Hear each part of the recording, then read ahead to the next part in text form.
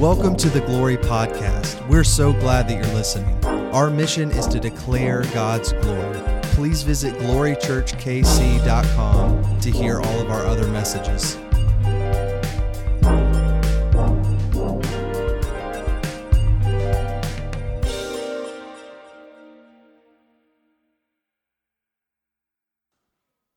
It is so good to have each and every one of you. If you are in the back, come on. We got a lot of seats, so come on in. There's room to swim around. For some reason, this is really heavy over on this side. You guys you all wanted right over here, your little party. So it's okay. But it is really good to have you.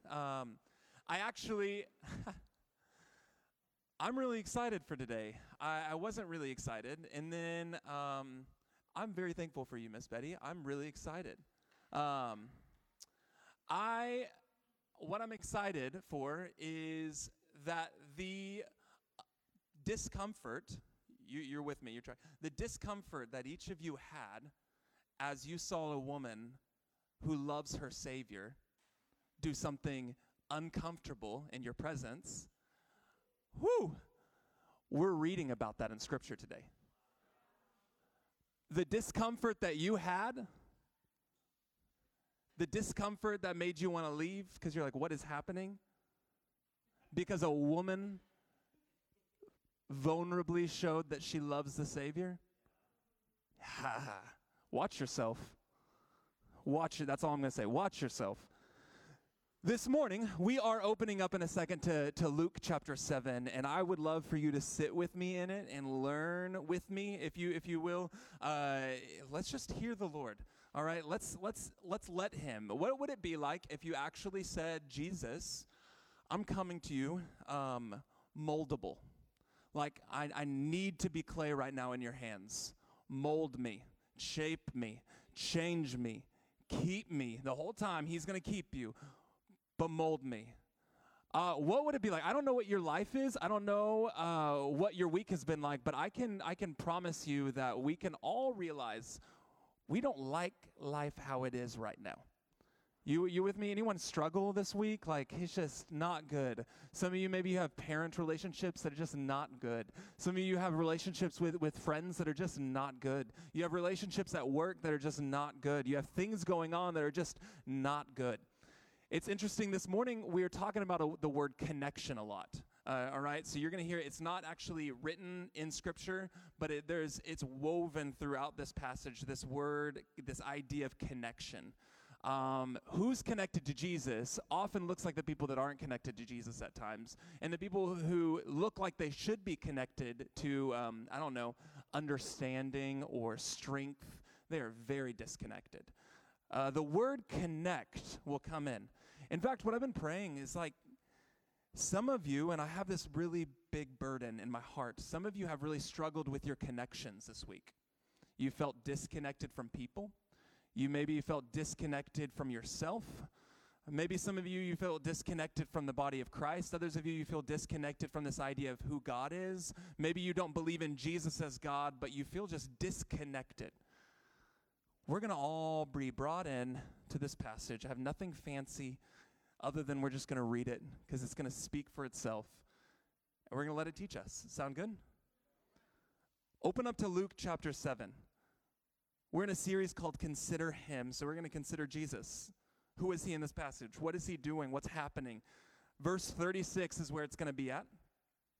And Scripture says this: one of the Pharisees, one of the Jewish leaders, one of the rabbis, one of the people who were looked up to in the culture of the Jewish religion, like one of the Pharisees asks Jesus to eat with him. Come to my house. And so Jesus went to the Pharisee's house, and he took his place at the table. Verse 37, and a woman in the city who was a sinner. That actually word means a woman of the city, meaning she was known she got around in the city. Okay, she was a prostitute. Many theologians believe the woman of the city, that's a Greek idiom, who was a sinner. Having learned that Jesus was eating at the Pharisee's house, she brings an alabaster jar of ointment. Anyone ever meet a prostitute? I have. Prostitute comes to Jesus. What are you going to do?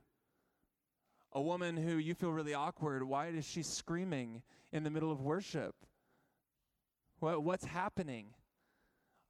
The prostitute comes to Jesus, and it continues, verse 38. She stood behind him at his feet, weeping, and she began to bathe his feet with her tears and began drying them with her hair. Then she continued kissing his feet and began anointing them with her ointment, her perfume. Verse 39, now when the Pharisee who had invited him, his name was Simon, when he saw this, he said to himself, if this man Jesus were a prophet, he would have known who and what kind of woman this is who is teaching him, that touching him. She's a sinner. He would know that. Verse 40, it says, Jesus spoke up and said to him, Simon, I have something to say to you. Ooh, never good when that happens. Teacher, he replied, speak. And verse 41, Jesus says, a certain creditor had 2 debtors. One of them owed him 500 denarii, and the other owed him 50. And when they could not pay, the debtor said this, he canceled the debts for both. Now which of them, Simon, Jesus is saying, will love him more? And Simon answered, I suppose it's the one for whom he canceled the greater debt. And Jesus said to him, you have judged rightly. Then turning toward the woman, he said to Simon, do you see this woman? And I think, yeah, who doesn't see her? Do you see this woman? I love it. He continues, I entered your house. You gave me no water for my feet, but she has bathed my feet with her tears and has dried them with her hair. You gave me no kiss, but from the time that I came in, she has not stopped kissing my feet. You did not anoint my head with oil, but she has anointed my feet with this ointment. So therefore, I tell you, her sins, which were many, have been forgiven. Hence she has shown great love. But the one to whom little is forgiven loves little. Then he said to her, your sins are forgiven.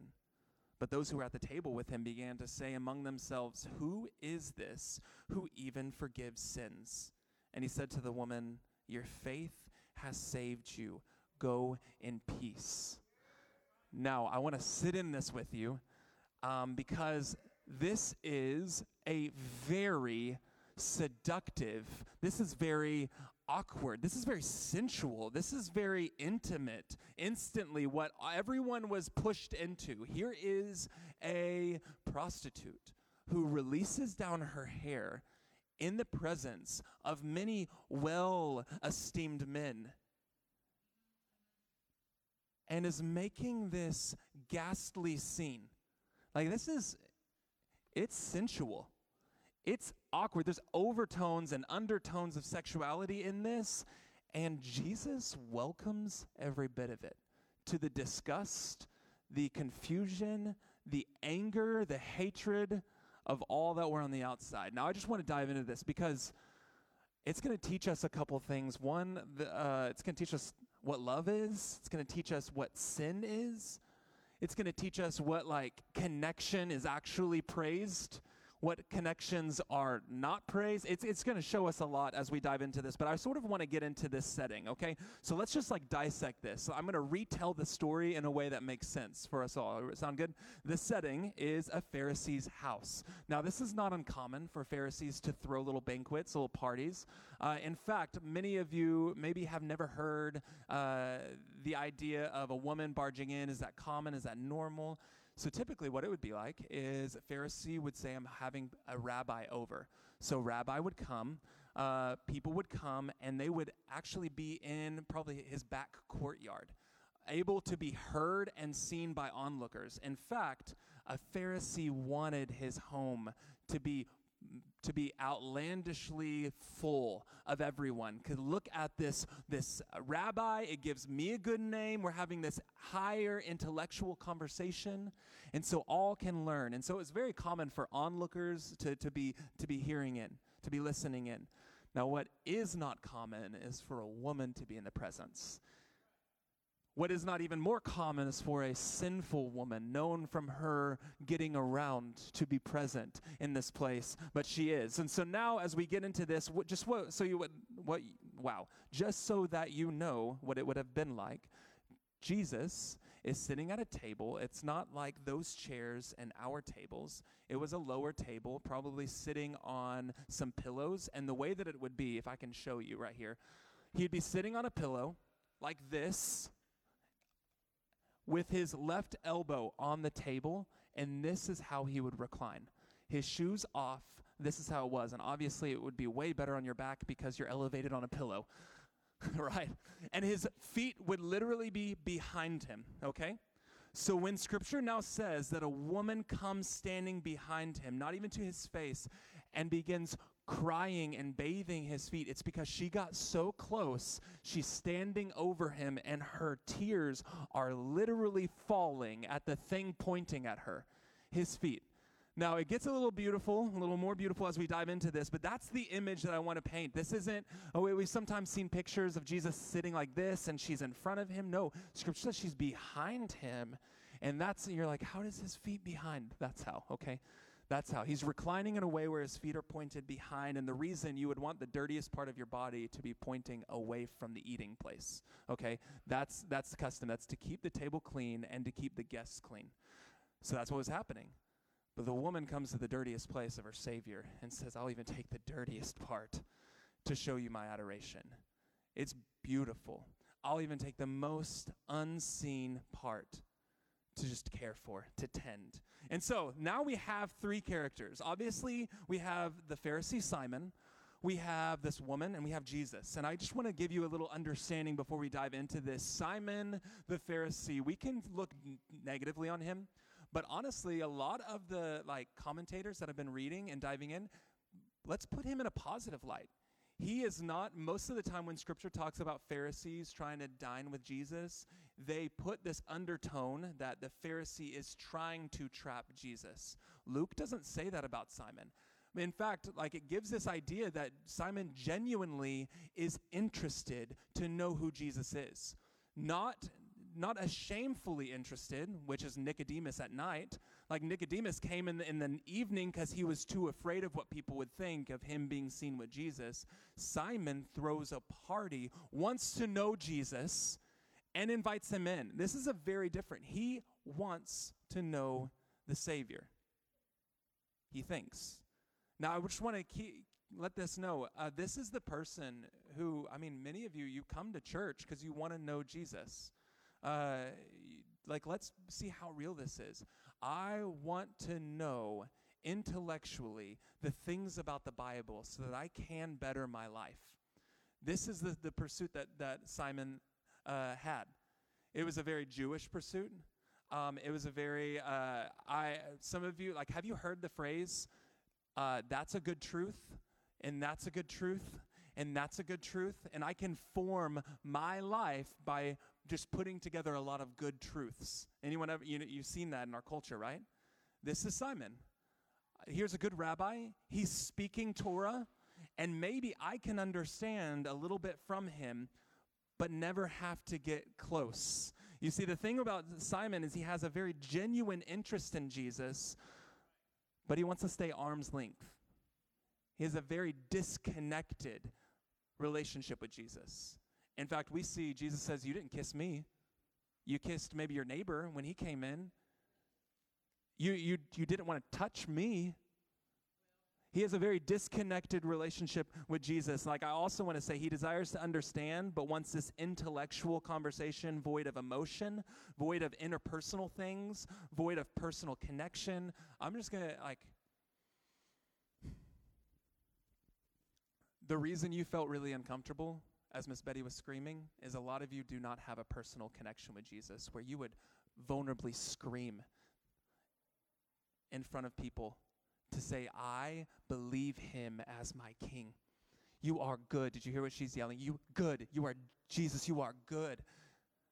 There is this disconnect sometimes with our heart, our emotions, and the direction they are pointed.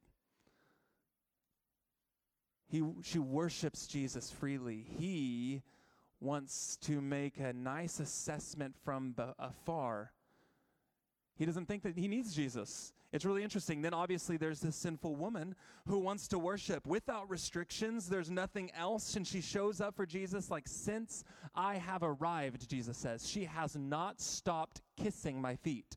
Like she was there waiting with the intention, I must meet him. A lot of people believe that she had this transformation long before seeing him in this moment. In fact, many people traveled behind it, and right before this was when Jesus stood on a mountain and said, come to me, all who are weak and weary, and I will give you rest. Take my yoke. I believe, like without a doubt, she's hearing the teachings of Jesus, if not spoken from him, spoken from another, and she hears, come to me, all who are weak, and I will give you rest. And she's like, I believe. All I need is to come to him. He spoke, come to me, I'm going. And so she's taking this call and saying, I need him. There's this beautiful connection. I'm willing to treat you as you say you are, the Lord. And then there's this broken connection. This, I'll keep you at arm's length so that I can understand what you have so that I can just do my thing with it. It's this very interesting dynamic. And then there's obviously Jesus. And I love this. If you look at the passage, he actually gives both of them what they want. He does. He is a good God who gives his people what they ask for. You expect Jesus to just be an intellectual thing to give you what you need to do today, a next step. Jesus will do that. I'll give you a good step. I'll give you a good thing. If you treat Jesus like a wishing box or a way to better my life, then he'll be that for you. He won't be your savior. There will be no fix from your sin, but he will provide you with some solid things that you can wrestle with. Simon wanted an intellectual conversation, and so Jesus said, hey, Simon, come over here. Let me tell you a parable. Literally, he gave Simon what he wanted, a heavy, high intellectual conversation. But he also gave this woman everything she wanted. You see, you go to Jesus wanting lot, you get lot. If you go to Jesus wanting little, you will get little. If you go to Jesus wanting a lot, you will get a lot. Needing a lot, you will get a lot. But if you go to him to just keep yourself grounded, steady, he will say, that is sand. That is building your house on sand. I'll give you what you want, the tools to build your house with, but it's not the foundation that'll be steady.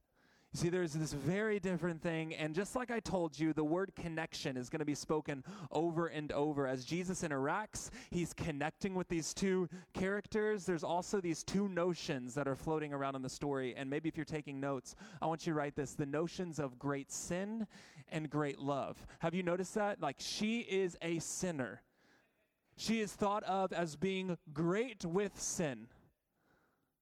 But it's interesting, that notion of being great with sin is also spoken by Jesus as being great with love. But then there's Simon, who is little with sin, and he also has a little with love. These two notions of what we're connected with. It's scandalous, like I told you, it ruffles our feathers, it makes us uncomfortable. But if we let it, like, I'm really hoping and praying that the Holy Spirit, he will start realizing and revealing in our hearts some of our negative connections with this word, great sin, great love, connections with other people. So before we even get into this, I just really feel the need to pray. Is that okay? Can I pray for us? Father, in this place right now, I just pray just an absence of the spirit of the enemy. I pray that he must leave, that all distractions must just fall away. And God, in this place, I just pray right now that we would come humbly realizing that we love very little. I just pray right now that we would not try to put ourselves in the boat of either this woman or this Pharisee, but we would realize the awkward middle ground we lie in too far often. That there are recesses of my heart that are in need of your great forgiveness, of my realization of it. So God, in this place right now, just give us clarity of heart, of mind, of purpose. Right now, Holy Spirit, I pray that you would start knocking on the doors of those who are far away from you. And right now, I also just pray for clarity of thought. You've given us a clear mind, a sober mind. So help us to think. In your name, Jesus, amen. If I can tell you right now, great sin, all of sin can be wrapped up into this. This is maybe a weird definition for you. It can be wrapped up as being a connection problem. Literally, all of sin. You're like, what? Every bit of your sins, they can all be wrapped up as being a connection problem. Like, I just want to travel. Obviously, in a Christian world, we know, like, it first started because of a connection problem with the Father, right? But let's just, like, not even throw in God. Like, did you realize bad things? Like, let's say you're not a believer, okay? You have no idea or desire to believe in a creator God. Let's just sit in the fact that bad things happen in our world. I think we can all agree that bad things happen because of a connection problem. Psychologically, a connection problem with my parents will lead me to do bad things from it, right? A connection problem with myself can lead me to either think too highly of myself or think too less of myself, and a lot of bad things can come from it, right? Really, a lot of our sin problems, which we don't know, a lot of our bad habits, if we don't like the word sin, a lot of our bad beliefs, a lot of our hatred, a lot of our self-hatred, a lot of our frustrations, a lot of our bad things come from connection problems. Now, to put it in a perspective of a Christian world, it started first because we have a bad connection with our Savior. We really do. We have a poor connection with our Savior. Now, he saved us, but my mind still feels like I'm 3,000 miles away from him, right? Anyone else feel like that at times? Like, he may have saved me, but my mind just feels like it's like millennia away from Jesus. Like, what's happening, God? Well, that connection problem leads me to do a lot of things, right? My connection problem with the Father really starts making me doubt myself. Maybe you have insecurities because of a connection problem. Maybe you have pride. Look at these people in the passages. Simon, he may be a Pharisee. He may look really nice. He may look very clean. He has a connection problem. Did you know the Pharisees were some of the most unapproachable people? If you know anyone who's unapproachable, they have a connection problem. They do. If you know a pastor who's unapproachable, call me out if you feel like I'm being unapproachable, please, because that shows a connection problem. Now, sometimes if you're the only one who feels that way, you might have a connection problem. You might think that I need to be more for you than I actually do, right? We see this, but overwhelmingly so, the Pharisees had connection problems. They wouldn't be seen without their garments. That's a connection problem. They would not be seen without their little tassels. Connection problem. I will not show you me until I'm pretty. That's a connection problem. I will not show you me till I'm put together. Now, this woman had her whole host of connection problems too. Whole host of it. In fact, I read, and I wasn't going to say this, I read in scripture and then in commentaries and all that. So Freud, psychological man, Sigmund Freud, we got this. So he coined this idea that religion is repressed sexuality. And so he sort of did this whole belief of destroying down the concept of religion, of a God, simply because it's just our way of repressing our sexuality, our connection with people. So we try to form up this idea of being connected to the universe, of being connected. And so he literally, that's a belief in the psychological world. But a commentary, I loved it, flipped this on the side, on its head. In fact, you remember growing up, I'll just put it this way. Do you remember growing up when you were like, I'm going to be pure? And you like had this whole heart change, and anyone else? I got made fun of for wanting to not have sex before marriage. People told me I was missing out on life, right? Because for some reason the world sees Christianity as being a repressed sexual life. But this passage shows the opposite. This woman had a very, quote unquote, full sexual life. But in this one moment, she shows a satisfaction like never before. Why? Because it's actually the opposite. Spirituality is not a repressed sexuality. Sexuality, falsely lived out, is a repressed spirituality. People are connecting with the world falsely because they have a disconnect with the Father. People are connecting with the world falsely because they have a disconnect with the groom, the bridegroom. Now, some of you men, like, you're going to have to just own the fact that Jesus is a man, and he intimately came so that you could be his bride. And the reason you don't like that is because often we think of it in terms of me and Jesus and not us and Jesus. So it shows, even in that, a connection problem. I can't take Jesus as my groom. Well, why? Because I just don't see it that way. Or are you actually struggling to submit to a community so that you can see Jesus as your groom? There's a connection problem. So there's a lot. But I really there's a connection problem. And then we see this woman who shows in one moment something that looks so aghast, disgusting, confusing, sensual. Like, you just pushed us all into that, ma'am. Like, why would you do that? You know, like, I just think about how angry all of these men are. You just made my eyes unclean by touching him. You just made me unclean by doing that thing. But she actually shows the most purest form of connection ever. Worship, adoration, outlandish and radical love. Like, that is connection. That is what Jesus would say, love. So if all of sin can be defined as a connection problem, can I just tell you what real love is? Real love is truly connecting with the Lord, ourselves, and others, as he's defined it to be. That really is. You want to know what an understanding of love is? It is this genuine and wholehearted connection with Jesus, with myself, and with other people. It is. Sin will come from a false connection, but love is the fruit of a real connection, of a genuine connection. And it's so beautiful because then what happens next is this Pharisee, he has this angry thought, and Jesus calls him out and says, hey, Simon, come over here. I have something for you. And then the parable happens. I'm going to read the parable to you again. It says, a certain creditor had two people who owed him money. One owed 500 denarii. Denarii is like a daily wage, all right? So 500 days worth of money. The other owed him 50 days worth. When they could not pay, he canceled the debts for both of them.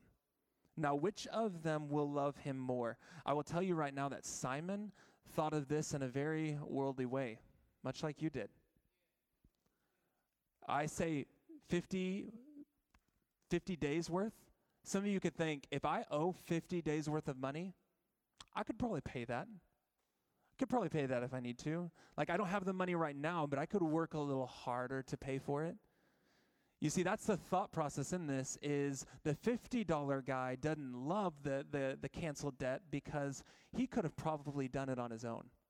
But the 500 did love the cancel of the debt more because it would have taken him a lot longer to pay it back. You see, we make this idea very worldly, but the parable does not highlight the amount or the quantity of one's sin. It doesn't. But just the awareness of that sin's debt to your heart. The issue is not that one had 50 and one had 500. The issue is they couldn't pay it. And in their story, without putting yourself into it, they could never pay it. That's the issue. But we like to think of it like this. It's not. The fact is, you sinned. You might have sinned, and your sin was pretty sin. Your sin might have been ugly sin, but you still sinned. Like, I was reading a commentary, and it said, all right, so this was really funny. I laugh, and you don't know what I'm saying. Okay. One man got bit by a spider and died. The other man got mauled by a lion, ripped to shreds, and died. One had a pretty death. One had an ugly death. Who's more dead? That's literally what some of you have a pretty life, all embellished and high up. Your disconnect is not seen by outwardly things. You're not hurting anyone else with your sin. It's a pretty life, and then others, our sin's ugly. What we don't realize is sin's ugly no matter what. And whether it's 50 or 500, the point is not that one's little and one's big. The point is they couldn't pay it regardless. No amount could be fixed. It's interesting. It does not matter how much debt you have if you have no way of ever paying it back. But I'll tell you a thought process that we all have. I can pay it back by just knowing a little bit better. If I just fix it. This is the Simon thought. If I just think, I don't see my weight of sin, and I also miss it in this others. And so then Jesus says this little call. Do you see this woman? I love it. He gave this wonderful little parable, gave him his intellectual high, and then says, now Simon, do you see this woman? Nothing has been in the way of her loving me. Nothing has been in the way of her loving me. Jesus literally says, and I need you to understand this, small love comes from a big gap between you and me. Big love comes from a small gap between me and you. Is this making sense? The reason she's loving great is because her debt has been paid and she is close to me.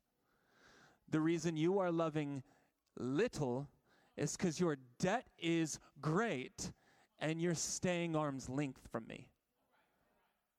Big love comes from small gap. Small love from big gap. And it's really interesting. We can think of it in terms of just Jesus, but this woman proves something. She proves that great love is the product of one, knowing the depth of my debt and knowing the cost, that forgiveness, the cost of forgiveness that was paid by the Redeemer. Like, I need you to hear that. 2 parts. She knew the great debt, the great depth of her sin. There's no way that I can pay it. But she also knew, that debt will always come at a cost. It will. If someone's going to cancel 500 denarii, that comes from their own pocket then. They're not getting fed. She understands if Jesus is going to forgive me, that means he has to pay it. He has to pay it. And because he paid it, it's paid indeed. It's done. You see, the woman proves that great love is the product of knowing both her debt and how great it was, and knowing the cost of her forgiveness. That he paid a lot. But I love this because radical love does not just talk to me and Jesus. It also deals with the love that we have to others. And so to bring that connection word back in, you can write this, like, where little love exists, connection problems abound in your thoughts and your actions. And this is something that I still get shocked by. To bring us all into this, you showcased a connection problem this week. You were hateful. You slandered someone. You're like, I didn't say it out loud, but you thought it. You were hateful to them, about them. You showed a connection problem this week. You thought only of yourself. You see, the human brain is really interesting. Even when an issue arrives to us, our first instinct of the flesh is to just think about how that issue affects us. You did that this week. And so you responded from it. Where little love exists in our hearts, connection problems abound. And we need to bring ourselves into this story because we all have places of our heart where love is not abounding. And why isn't love abounding? One of two reasons. We either do not believe there is a debt that had to be paid, we do not see sin clearly, or, honestly, I think this is a lot of it, you do not believe fully the cost that Jesus paid so that that would be freed. One of those two things. Little love exists in my heart because still I do not believe that Jesus' death on the cross really had my sin attached to it. And it really paid me. And little love exists in me at times because the connection problem, I always either think I am too sinful or I don't sin. Anyone else? Right? I'm either too sinful or not sinful at all. Both prohibit me from seeing the point of the Savior. His presence, his power, his goodness. And I get shocked all the time I'm like, where did that come from in me? Anyone ever think that? Like you just said something very outlandish. You're like, where did that come from? It's a connection problem. You have little love in that place of your heart. How does he need to break forth? How does he need to come in? And what I find so fascinating about this whole story is Jesus doesn't even demand you to have a lavishing love. He doesn't. He doesn't rebuke Simon for not loving like this woman. He just rebukes Simon for not even loving, period. Like Jesus doesn't expect you to do what you can't do. He expects you to give what you can give. Simon, I came in and you didn't greet me with a kiss. Simon, I came in and you didn't even provide water for me to wash my own feet with. Simon, I came in and you didn't anoint my head with a greeting. You didn't even do the least. I'm not rebuking you because you haven't loved like her. Listen, I'm not rebuking you right now because you haven't loved like Miss Betty this morning yelling or whatever. That's not the point. The rebuke comes from what happens in our heart that labels us and separates us even more from the God that we should be loving. He has given you the ability to love him fully right now with what you have, and we don't. We don't. So the word to consider, if you want to take this on, I should have had that. The lavish love is a beautiful display of our awareness of what his showing up actually means for us. And this is why lavish love is so powerful. Jesus doesn't demand it. He doesn't expect it from you. But the lavish love is the product of a belief in our heart of what him showing up means for us. The fact that he showed up in this place, the fact that he showed up this week, the fact that he keeps providing. Lavish love is just the display of us believing, knowing, our awareness. Jesus, you showed up, and it's what it means for me. You were on a cross, and on that cross was my sin, my shame, my burdens, my barriers, and they were paid for. You showing up means a whole lot for me. So that's what lavish love is. Now, do you sit in the reality that you've been forgiven greatly?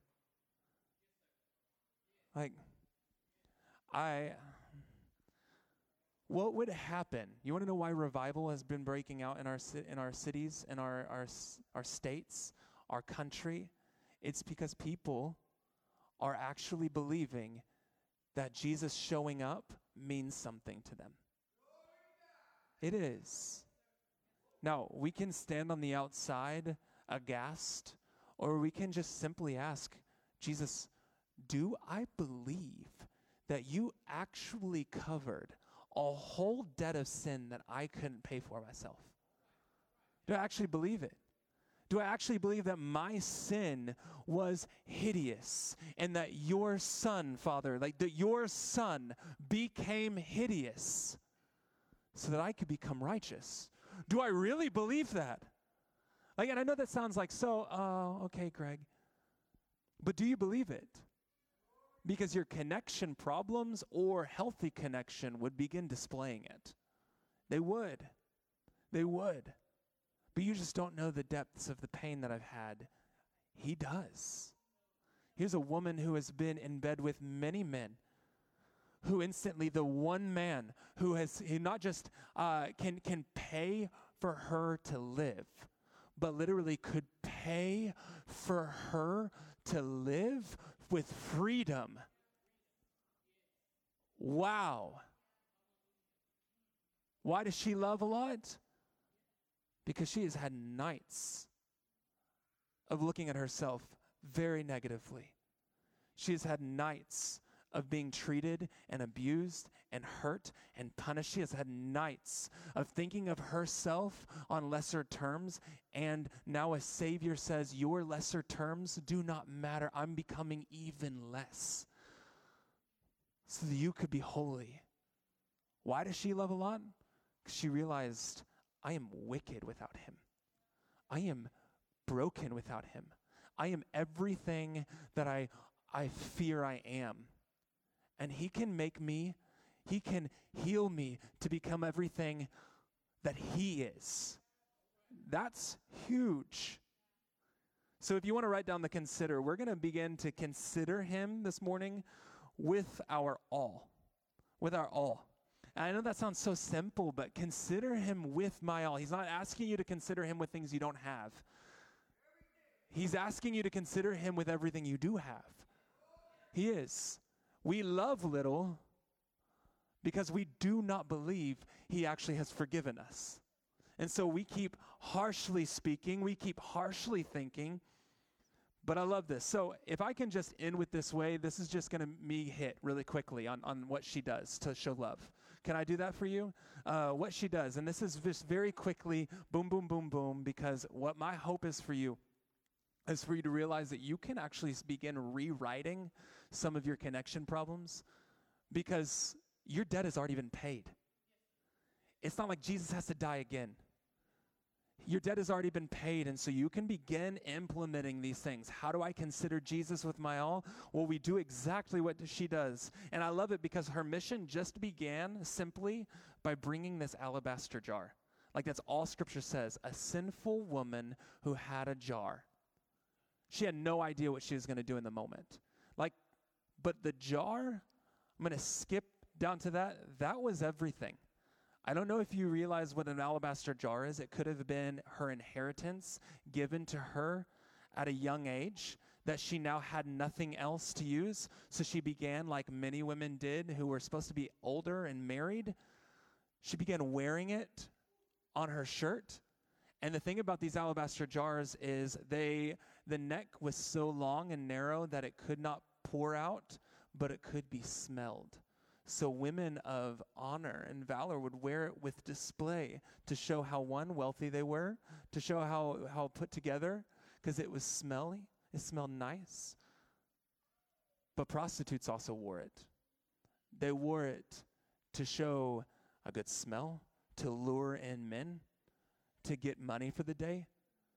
And so this became for her all she had to keep her life going. Like it was. And so her thought, her purpose, I'm going to give literally everything I have for Jesus. I truly believe her only purpose that day was to use this. Maybe she was going to give it to him. Maybe she was going to literally give him to support. I don't know. She had an intention with this jar, and I don't believe it went as fully in her mind as it happened in the moment. Right? Miss Betty did not realize today she was going to come and scream. You never planned that. But Miss Betty did say, I'm going to give Jesus my all today. Right? Like you have this idea that I'm going to give him everything I have. And then when the moment comes, it's always more than you thought. And it's beautiful. But what I love is specifically she does 3 acts for Jesus, and all of them involve his feet. They all involve his feet. Which is, quite honestly, we would all agree, a little bit more intimate than we would like to describe, right? Your feet are nasty. And you luckily have shoes on to cover it up. But Jesus didn't. And so what this woman is saying is even his nastiest is worthy of my attention.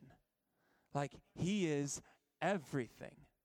He is all I can have. I don't deserve his face. These feet are enough. But I also, it's just beautiful. These all three things are this reality that she did this in a room full of people who didn't want her to be there. You think of that? A lot of the times we limit our love because of the idea of who's going to be there. A lot of times we limit our love. Think about what she did. She embarrasses herself. In the world's eyes, she has embarrassed Christ. In religion's eyes, she has made Jesus unclean by touching him. I mean, literally everyone said that this act is hideous, heinous, ungodly. But she had to do it. It's just beautiful. So she came and these three things happened. One, it says she washed his feet with her tears. I will notice your needs. One commentary said, so it's very custom. Jesus wasn't just rebuking Simon for the fun of it. It was very custom for that water bowl to be in place. If you're going to host a rabbi, you simply provide water for him to clean his feet with. But it didn't get cleaned. And so many of the commentators, Matthew Henry, a lot of the things that I was reading actually noticed that the woman may be very emotional in general, but realized that Jesus was not treated the way that he should have been treated. Like, she comes in realizing there is an absence of love to her Savior. His feet are dirty at a table. And so many people believe that she washes his feet because she saw the need. Like, you want to know what lavish love is? Go into a place knowing that you're giving Jesus your all and realize what the needs are. You want to lavishly love Jesus? Start seeing the dirty needs that we're not met, that we're not taken care of. And so she weeps. Now, we can quickly go over this. It seems less tangible to understand this piece until we start pondering the question, what had her tears been wetting up until this point in her life? We can zoom past this until we actually ask ourselves, what has her tears been wetting for the rest of her life? And you're like, that's a weird question. Well, think about it. What has your tears been wetting? Do they wet her pillow late at night? No one can see her vulnerable, broken. Does she always have to look? She's got to fix her face because if a man sees her cry, she's going to lose her money for the day. Quite literally, who has seen her tears thus far? Anyone? What does this mean for her to cry in public? Cry in front of a man? Has she ever cried in front of a man? If you know anything about the nature of abuse, one of the first things that you protect as someone who's been victimized and abused is your emotions. If you know anyone who's been abused in the past, the first thing that a woman decides to withhold from anyone are her tears. I will not let someone let me be that vulnerable again. I will not cry like that again. She sees the Savior. He has a need, and she vulnerably opens up. We can go past this, but do you want to know why you have little love in your life? Is because you have not let what Jesus has done touch you to the core where you will let the fountains fall. You will let him have it all. You will let it, and I did not mean to rhyme right there. You will let him, you will let yourself be seen as vulnerable, as needy, as weeping. It's beautiful. She either only let her pillow see it, or she let nothing see it and held it in. But in this moment, it was for his feet. The next thing, she lets down her hair and dries his feet. Two parts of this, both very astounding. Now it's really common for ladies to have their hair down. It's very common. In this culture, no. You showed your husband that, and that is it. The woman's hair was her crown of glory. It literally was. A woman's hair was her beauty. It was this symbolic show. you're in a movie and a woman takes, like you're watching a movie and a woman takes her hair down. You know, uh-oh, something's about to happen. It's getting saucy. Woman takes her hair down. She does this little shake. You know. That's the point when we start guarding our children's eyes. No, don't keep looking. Because what happens when a woman puts her hair down is she feels at home. She feels vulnerable. She feels open and at peace often. Or it's the opposite. In this woman's day and age, that meant she had to be used. I put my hair down, I have to be used. But also, a prostitute put her hair down on a corner to attract men to come to her. This was her way from afar to get her way from afar. Does this make sense? And instantly, she allows her glory to be dirtied. She allows her glory to be dirtied by the feet of the Savior.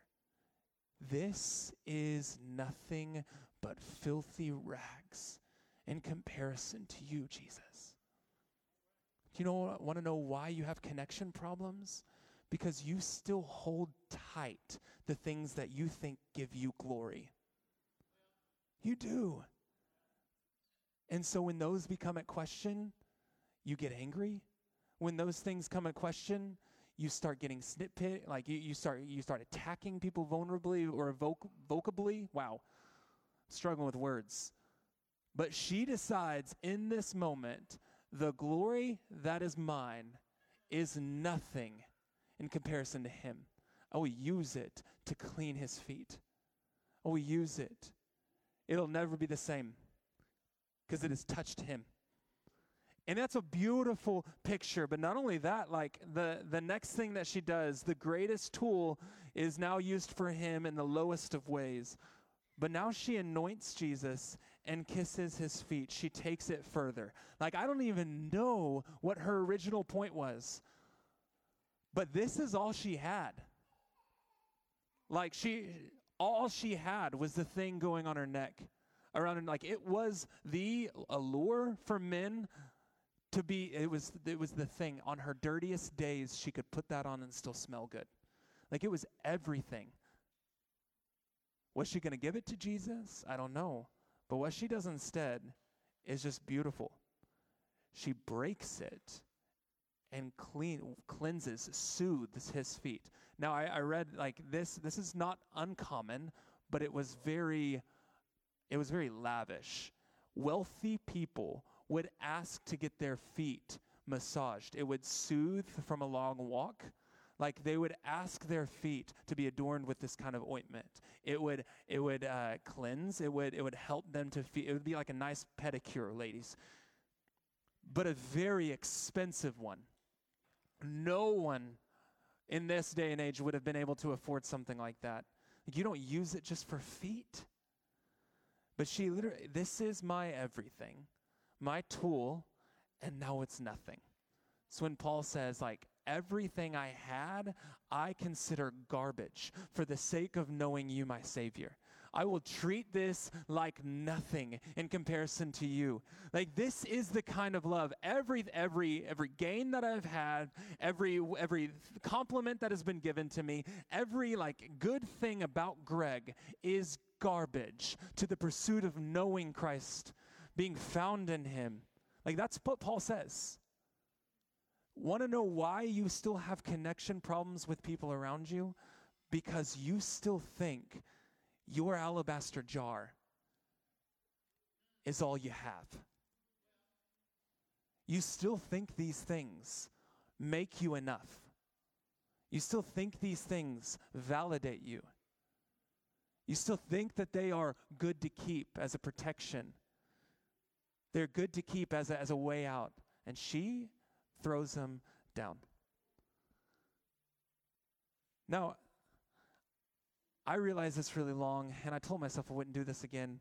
But I just want to just pause and just invite the Lord to be at work in this place. Jesus right now Jesus, right now you are here.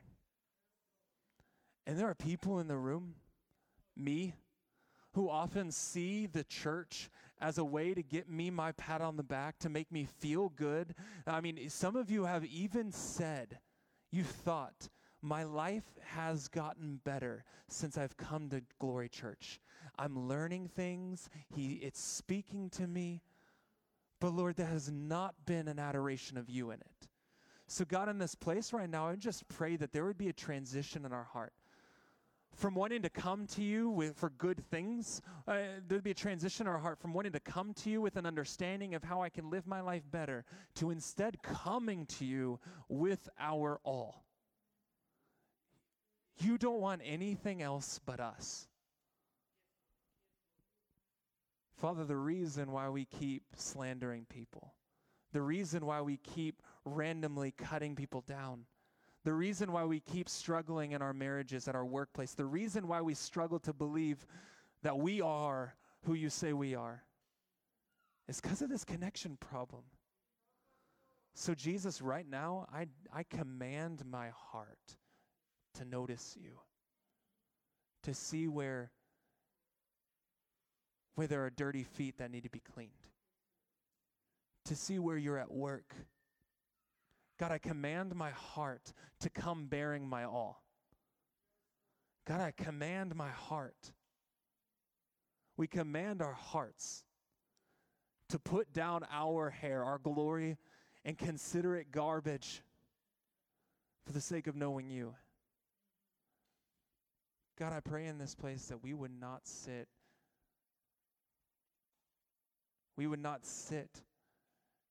as scoffers, like the Pharisee, but we would come laying down it all, sit as this woman, falling at the feet of you. Jesus, in this place, I just pray right now, just that you would move. Thanks for listening to the Glory Podcast. For more information about this message or Glory Church, please visit glorychurchkc.com.